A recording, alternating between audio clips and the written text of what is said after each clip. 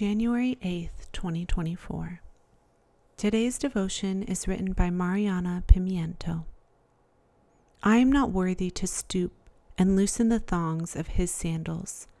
Mark chapter 1, verse 7. I was sitting there attentively listening when it hit me.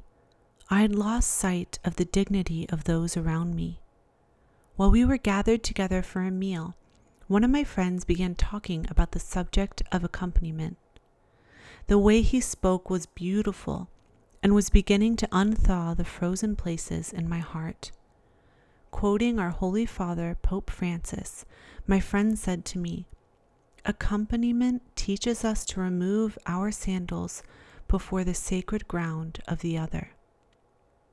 At that moment, I remembered the words of St. John the Baptist about the sandals of his cousin Jesus in today's gospel, and saw how much I needed to ask for the grace to step into the humility of this blessed saint. After that conversation, I took an honest look at why I had lost the reverence for the other in front of me. In my prayer, the Lord showed me how I had quietly begun to grow bitter and harsh at how others may not be removing their own sandals before me. I had turned inward and was focusing on what people owed me and not what I could give.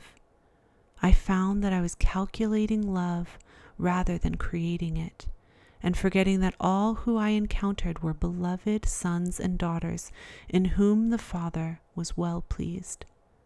I knew it was time to take a deep breath, reassess, and with His mercy and grace, try again.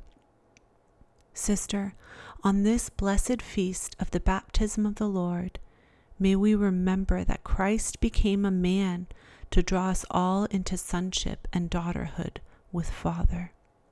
May we, like John the Baptist, have the grace to continue to love others out of our love for the beloved Son, humbling ourselves before the sacred ground of the other, and always choose first to reverence and love. Be not afraid. God, we give you our day. We give you our lives. Amen.